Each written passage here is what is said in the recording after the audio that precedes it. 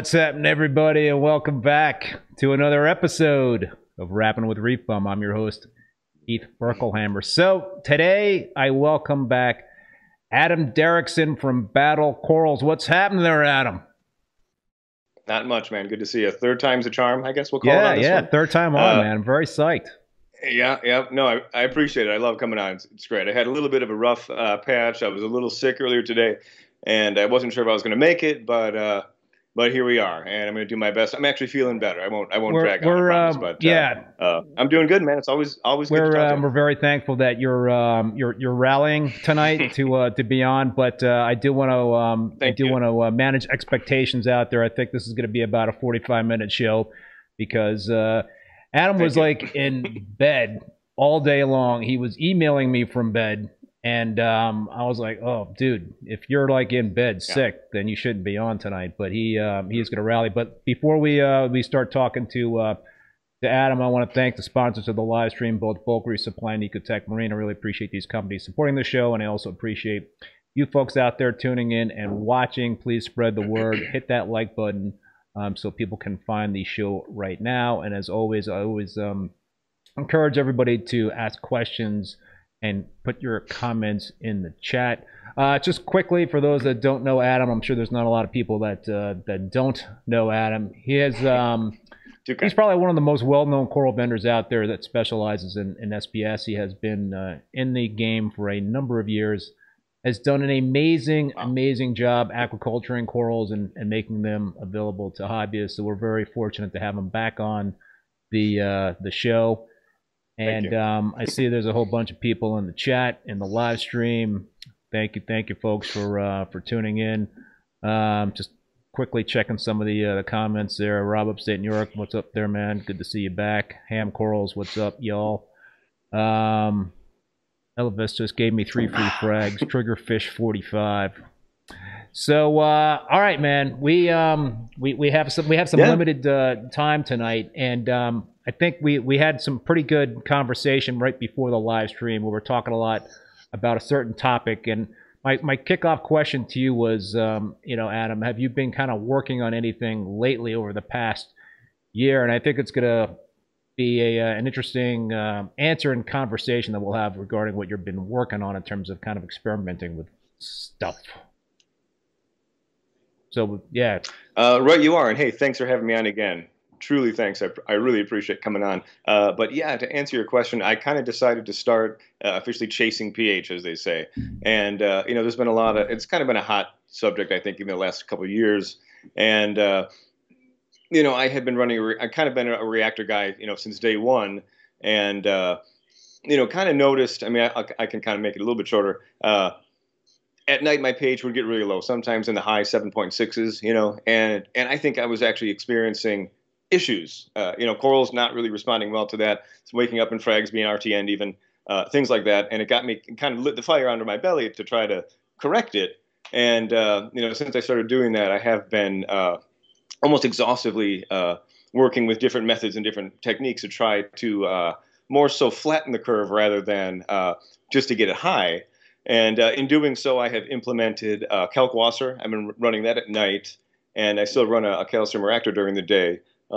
Not very shortly, almost just to keep it from getting too high, just to add a little bit of CO2 and supplement during the day.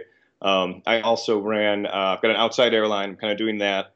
And I'm thinking, actually there was quite a few things I did. I also took a chunk in an area in my sump, and I made it on an opposite light little refugium. I threw some live rock in there and a little LED over that. And just recently, I'm actually running a CO2 scrubber at night too on this little electric solenoid that opens it at night and closes it during the day. So, as you would imagine, I've been I'm kind of in a constant state of like messing with things anyway. That's usually how it goes, and there's really no like happy, you were always messing. There's always with stuff, something. So, whatever you think, but.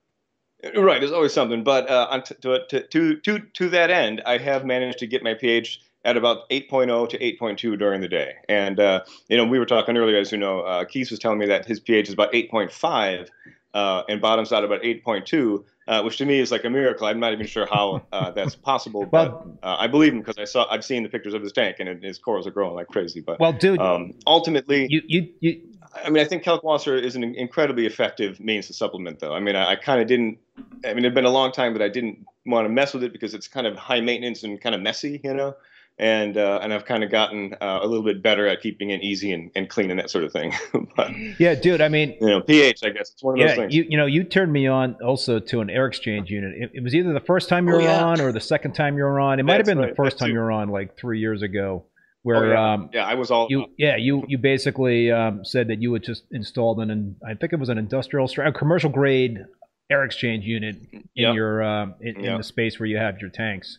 So yeah, you sent me the link, and I went and I had it installed, and I personally saw like an increase of 0.2 pH points, which was big. That's big because pH is a logarithmic measurement, and 0.2 was huge. But I did the same thing. So I followed your lead on that, and then I was doing Kalkwasser, the Chris Meckley method in terms of Kalkwasser, and cool, seeing the light for sure. Yeah. I mean, it's impressive, and I mean, I'm sure anyone watching this has seen Keith's tank and seen these giant colonies that he have. That's a pretty good testament to elevated pH, obviously having a better effect. Or at least a good effect, as opposed to lower pH and slower growth and that sort of thing. But it's all about the balance, I suppose, is what it comes down to. But I am convinced that higher pH is a good thing as far as SPS goes. Can you tell us a little bit about your Kalkwasser setup? Well, we were talking a little bit about it. This is I wish I had a link or something. Maybe I could post it. My supplier, a guy named Tony, a good friend of mine, has had in his shop it was a wine fermenter vat, and it was shaped like a cone, like an upside down cone. And kind of what I was talking about earlier, how one of the reasons why I was not a big fan of Kalkwasser in the past was how messy it was and how to clean them and that sort of thing, made it just way more of a hassle than just a reactor. You just kind of let it run and everything works.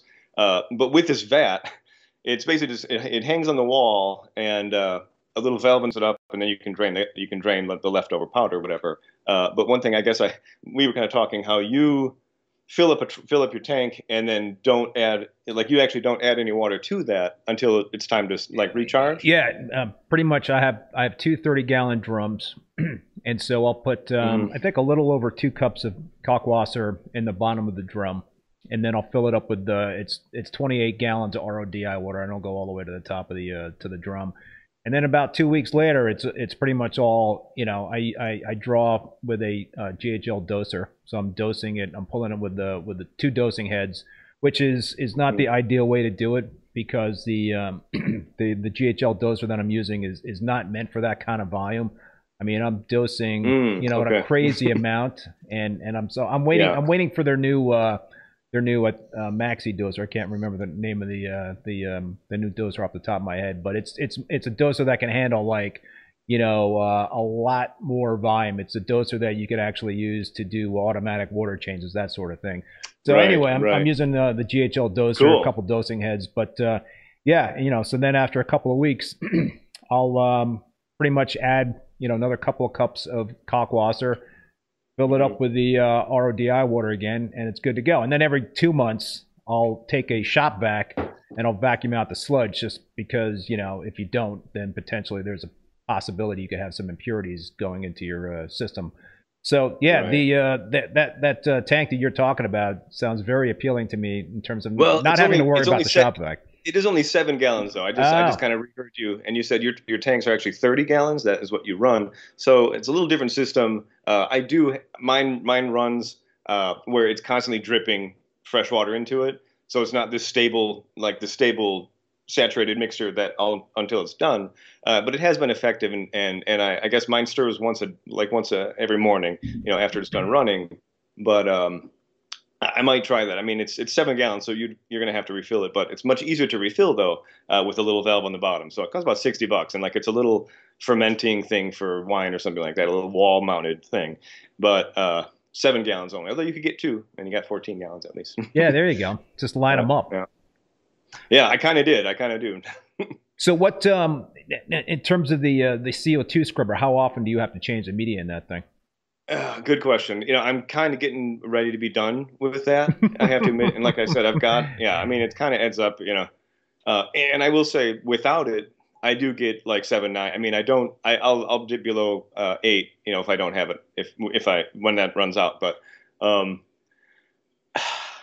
I'm kind of torn. I was talking to a guy on Instagram who he had mentioned that he did run a CO2 scrubber and in the past, and he got like a pond air pump. I mean, I can't remember what it was called. I wish I had the name. Like for like a pond, like a massive amount of air, like an air pump, and a bunch of these like larger air stones.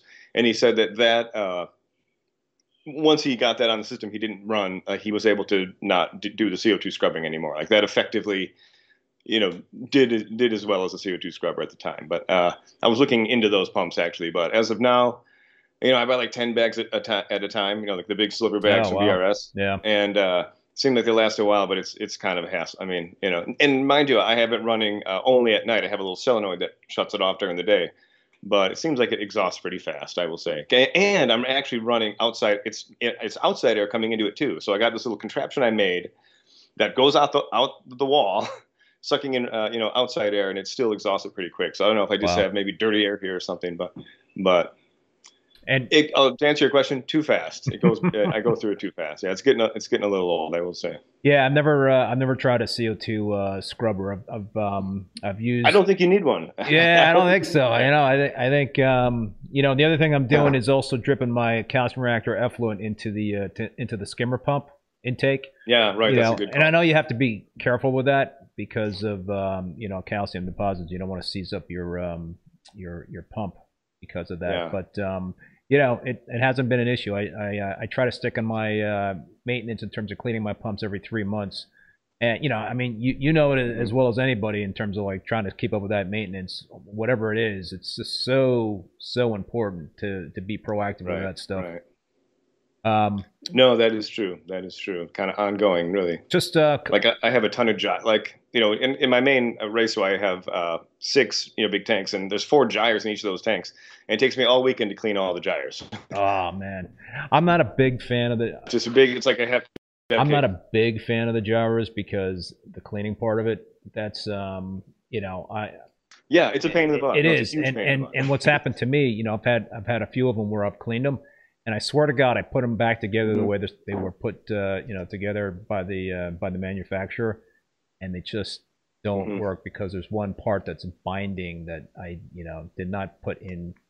Yeah, they're definitely quirky, and I will say the reason I like them. I mean, I haven't found a better alternative for shallow tanks. I mean, it's almost like it is the perfect means for flow in a shallow tank because anything round or like an old Tunzi or something.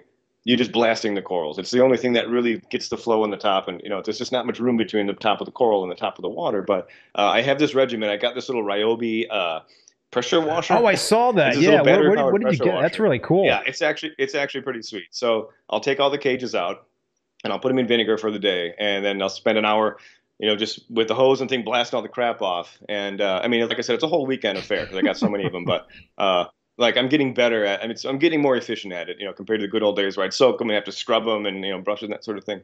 But they are quirky, and I guess I've kind of maybe learned the learning curve on how to get them to work. Yeah.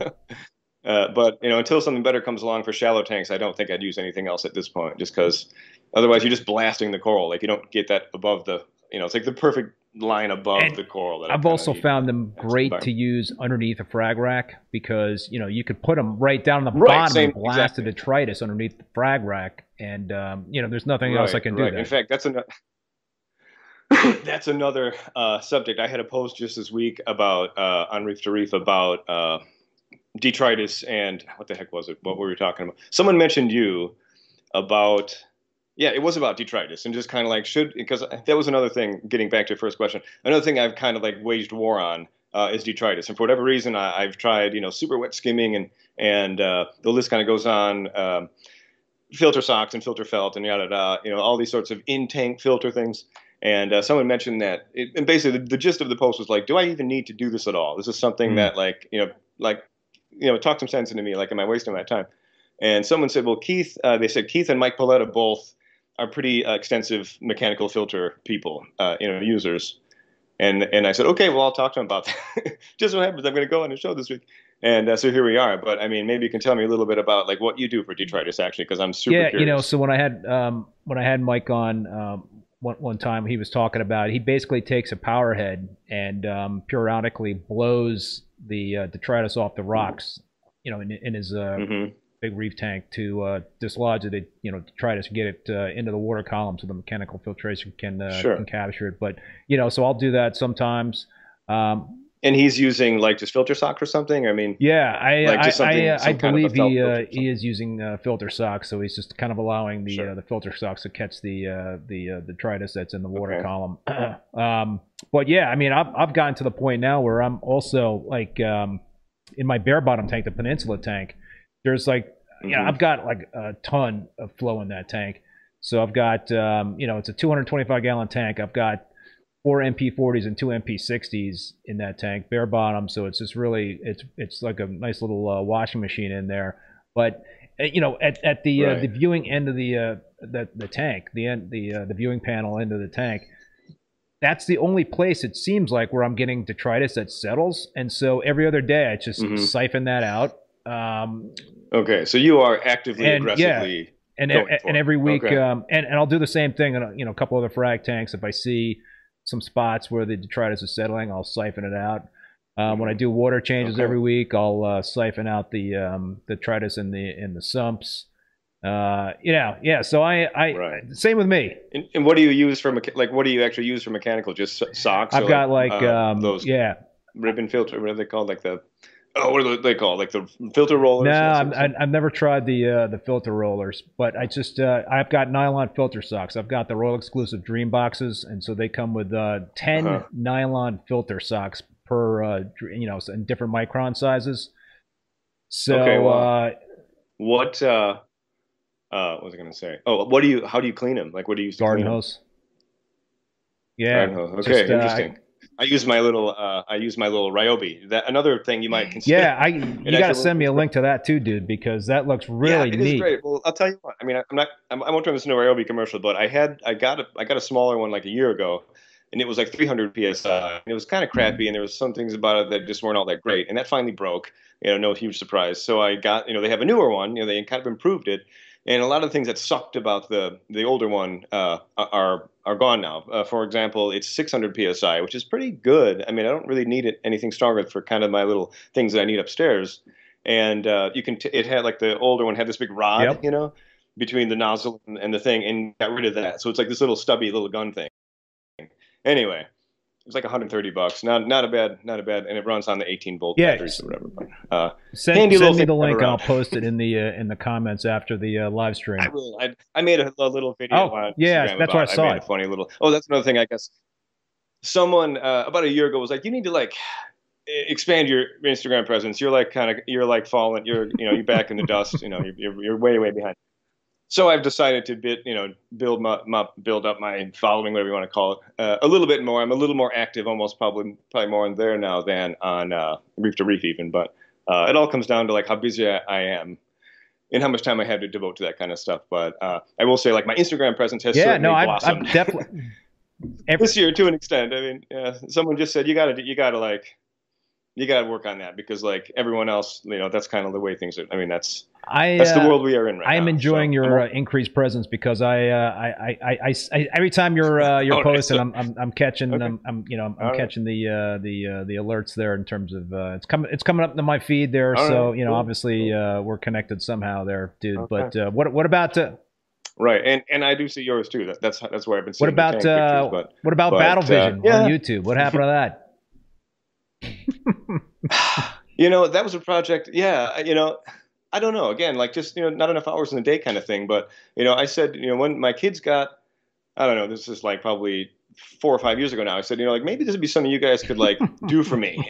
Like you could maybe take the reins, and I mean it'd be great. I was all for it, and here we are 4 or 5 years later, and it hasn't really blossomed like I was hoping. But I mean, I started off kind of strong, and I was doing the Deltec thing back then, so I had a lot of stuff like that going on. But it obviously I don't think I've had posted a video on there since like It five takes a years lot of maybe. But time. but well, here's the thing, and I'm aware of that. I had every intention, like when you make these little reels for Instagram, you have to shoot them in the long view. I mean, like it's the I don't know the aspect ratio of the long view.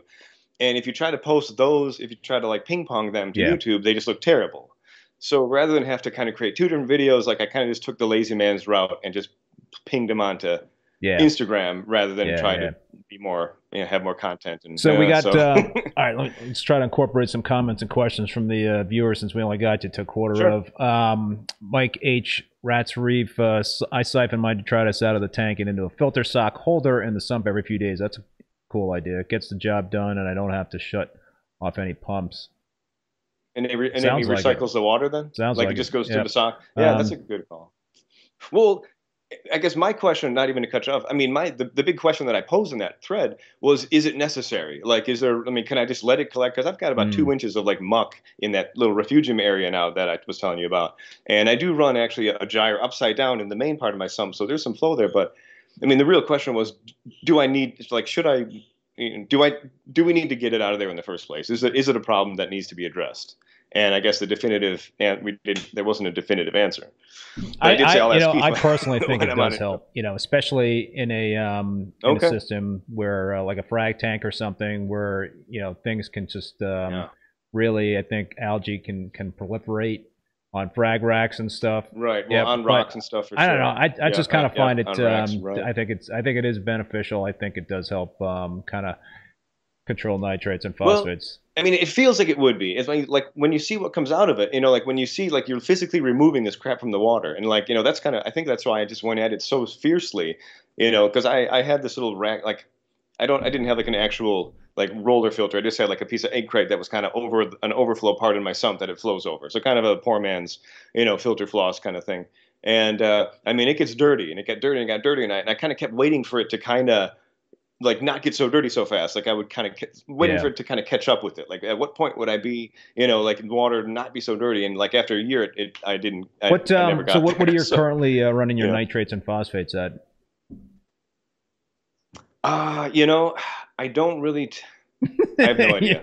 You haven't tested in a while, huh? I have no idea. I know that I have the ultra low phosphorus, the little green egg, and I did test this week, and I think it was 29 or like 30 on the ultra low phosphorus, not phosphate. Pretty dense about that, but nitrate. Actually, I do have a backup system that has very little fish, and I have been dosing a Brightwell, kind of a commercial, it's like a 5 times strength nitrate solution or something like that. And I did. Yep. I will say I saw corals go from pale and not happy to like considerably more vibrant. Actually, people that got corals from that tank, the first thing they'd say, like, man, these are some light looking coral, man. I don't know. And it's like, well, they're healthy. I promise. It didn't happen in shipping. It was like, there's no fish in this tank, and yada yada yada. And that's kind of gone. I don't have to deal with that.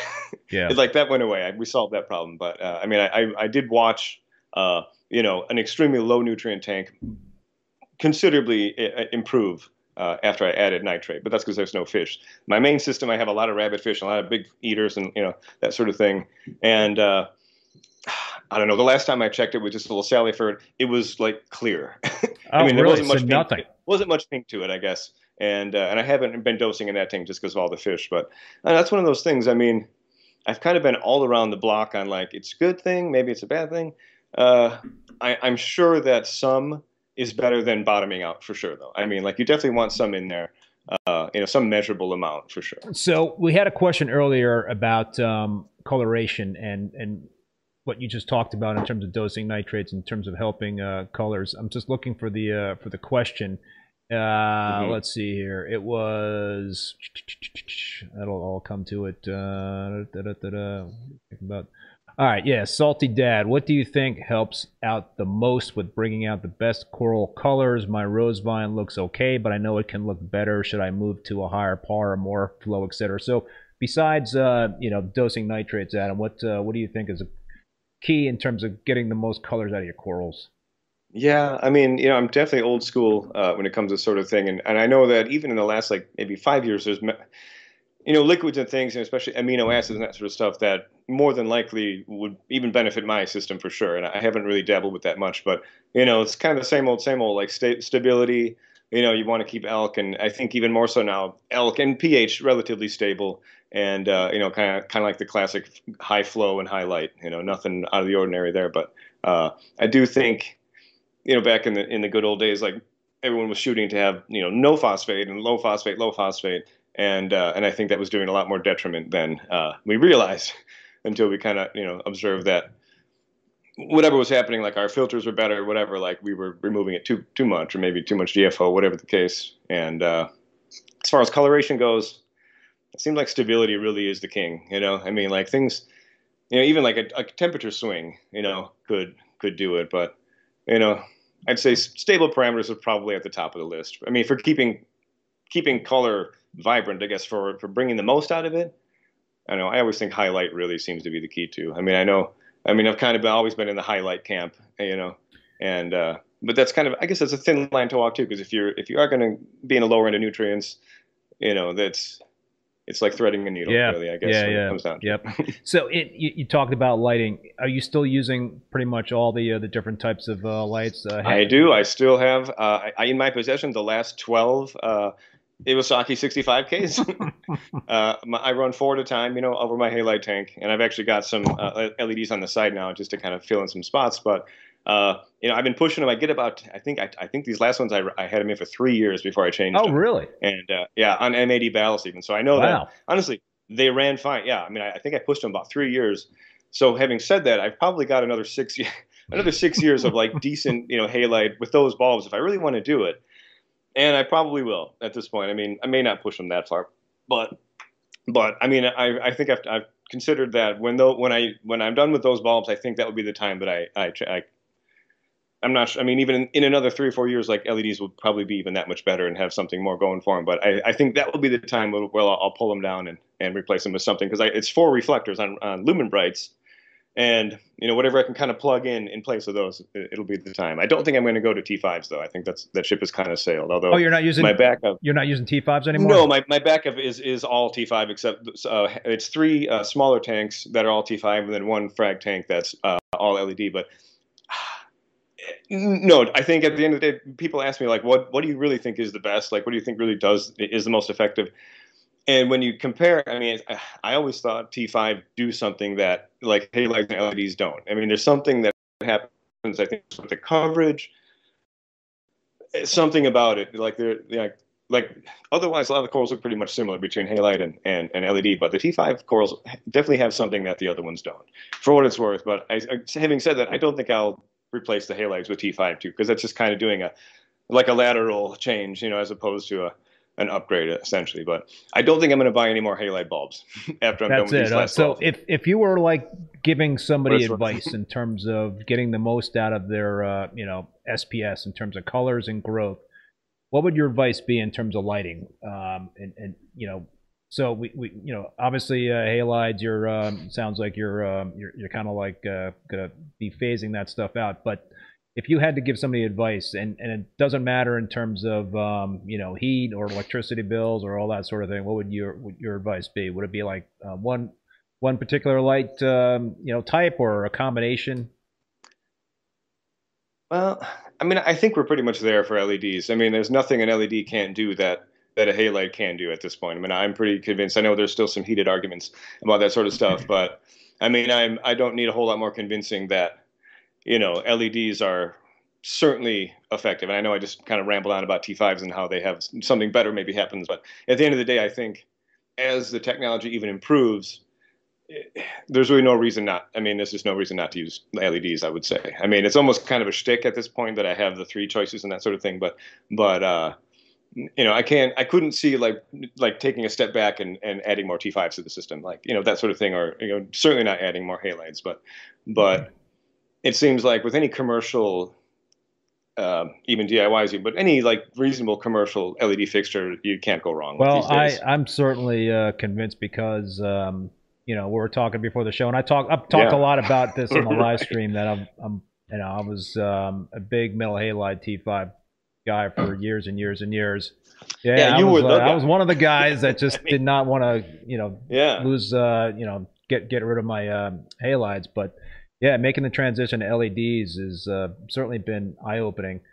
And yeah, I think that obviously there's been a lot of folks out there that have had a lot of success using LEDs, and it's certainly a viable very viable, alternative. That's not news. That's not news in the hobby. A lot of people, know that. And right, like we're there. I mean, like 10 years ago, it was kind of like, will they, won't they? But I mean, like we've crossed that threshold years ago. It's like, I mean, most people wouldn't even consider using anything else at this point. I mean, they wouldn't even be on their radar to use a right. halide bulb. If you can even find it. I mean, if you could even find it, but it's just kind of become the completely the norm. And I'm convinced like the technology is improving as well. You know what I mean? Like I said, if I get 12 years out of my halides, I guess we'll see. But in another 12 years, some of these fixtures will be even more impressive, I'm sure. Like efficiency and what have you. It's here to stay, and it's only technology is a beautiful thing. Ham Quills has an interesting question. What causes some acros to brown out while others acros are full of color and nutrients are not the issue? Any thoughts on that, Adam? Yeah, story of my life, really. Same thing. Just I guess I kind of have like an ethos of my own. Like, if 95% of my coral looks relatively good, and like 5% doesn't look good, as hard as it is to try not to dwell on that, I try to not focus on the ones. I mean, kind of like you can't make them all happy all the time, kind of thing. And I know that's kind of a cop out, but you know if 95% of the tank is looking good, there's nothing that you might want to change necessarily. It might just be genetics of the coral or something to that effect. And you could try moving it around or fracking it or maybe some, internal things, but I wouldn't consider that a problem with the tank. Obviously, let's say you've got 10 acros and 9 look good and 1 looks crappy. It's gonna happen. It's gonna happen. Yeah. I'm so bummed out because, although I do have a backup, but my BC hyperberry colony that I had on one of my frag tanks browned out on me, and that was like the only one that browned out in the whole system. I do have it in my LED tank and it's doing fine and all that sort of thing. But yeah, it was just like 1 out of like 100 corals that just browned out, and I don't really have any explanation. Yeah. So any idea? No. Like, I mean, nothing led up to, yeah. Well, again, it just seems like that's the story. That's the story of my life there, man.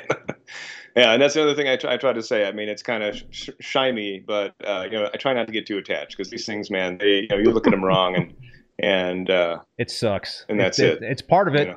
But it's good to have backups. I guess yes. That's it's like you said, you got a backup of the hyperberry. I have an entire system dedicated. That's one thing I've kind of done since day one. When I started kind of actually actively propagating, have a separate redundant system for backups, and it has saved many of my own kind of signature pieces. Are here with me still because of the backups I had. And as soon as that thing gets big enough to frag the backup, then I'll make another backup and get that back into maintenance. That was the reason why. I can't stress the importance of a backup or a friend maybe to bank them with or something. But that was the reason why I started the Peninsula Tank system, was to have a backup system. So it's definitely come in handy. Yeah. Good call. Believe me. All right, we're gonna try to hit as many questions as possible, Adam, because we only got you for like another 10 minutes. Please. But Sammy31D, what's his opinions on farming under 100% blues? I've been doing for quite a while with great success. Main displays still get some weight purely from fish display. What do you think in terms of?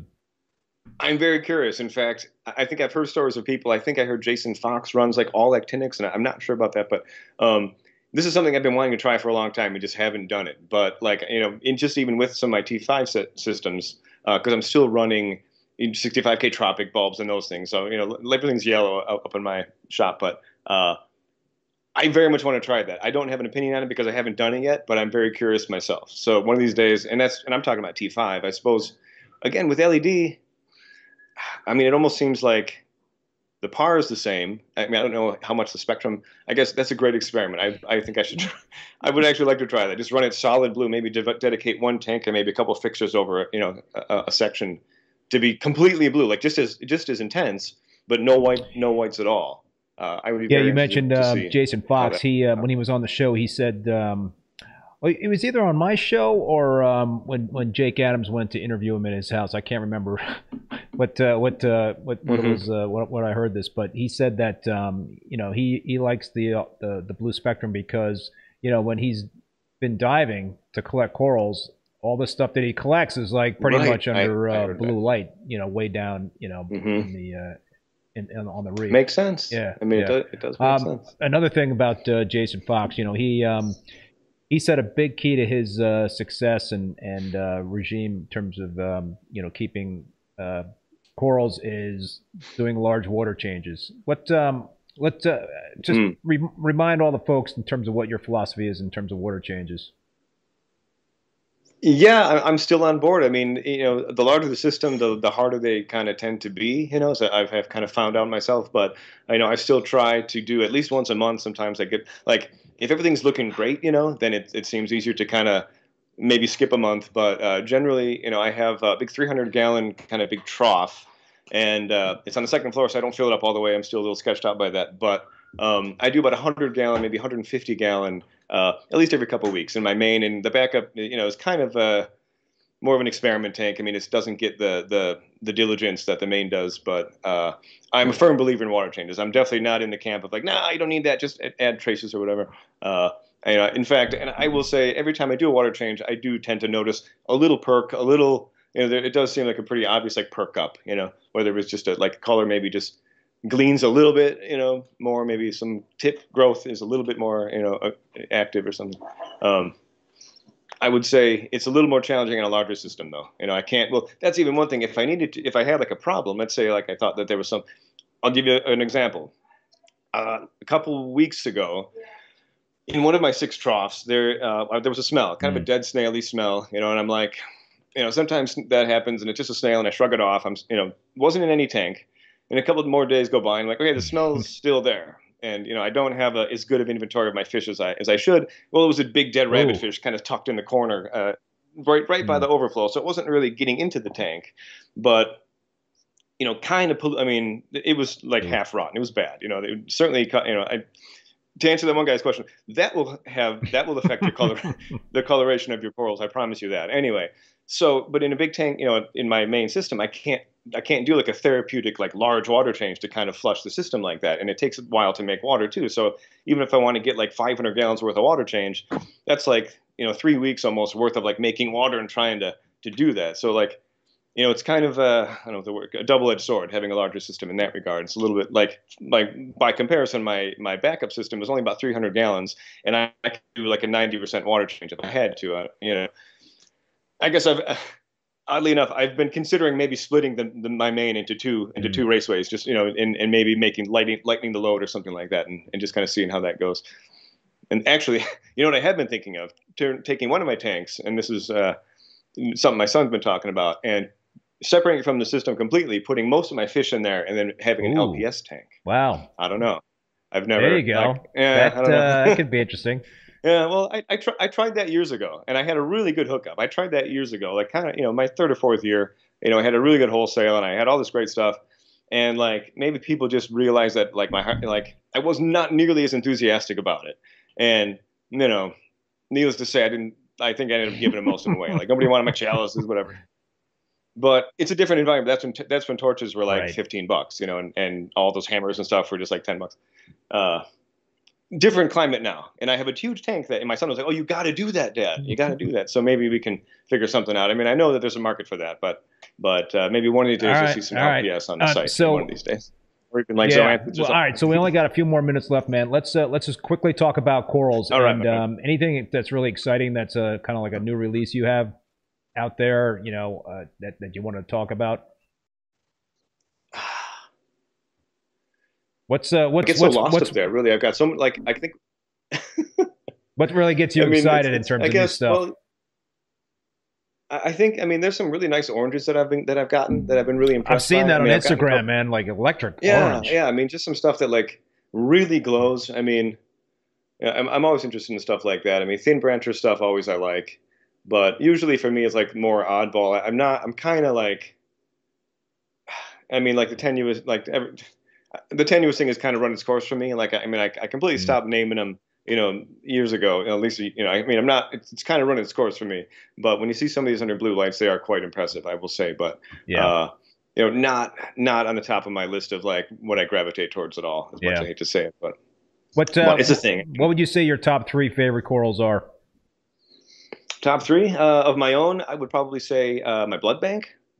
or my cricket spine, they're kind of similar. The bubble bath unicorn, of course. Oh, that's another thing too. I'm kind of done naming. I've Oh kind of yeah. decided I'm not really naming corals anymore. In fact, I don't know if we talked about this last time, but I have a feature on the site that you can actually shut all the names off. I don't know if I had that in Yes, you place this did time. talk about Yeah, that. yeah. There's a little button that says no glitz or enter no glitz.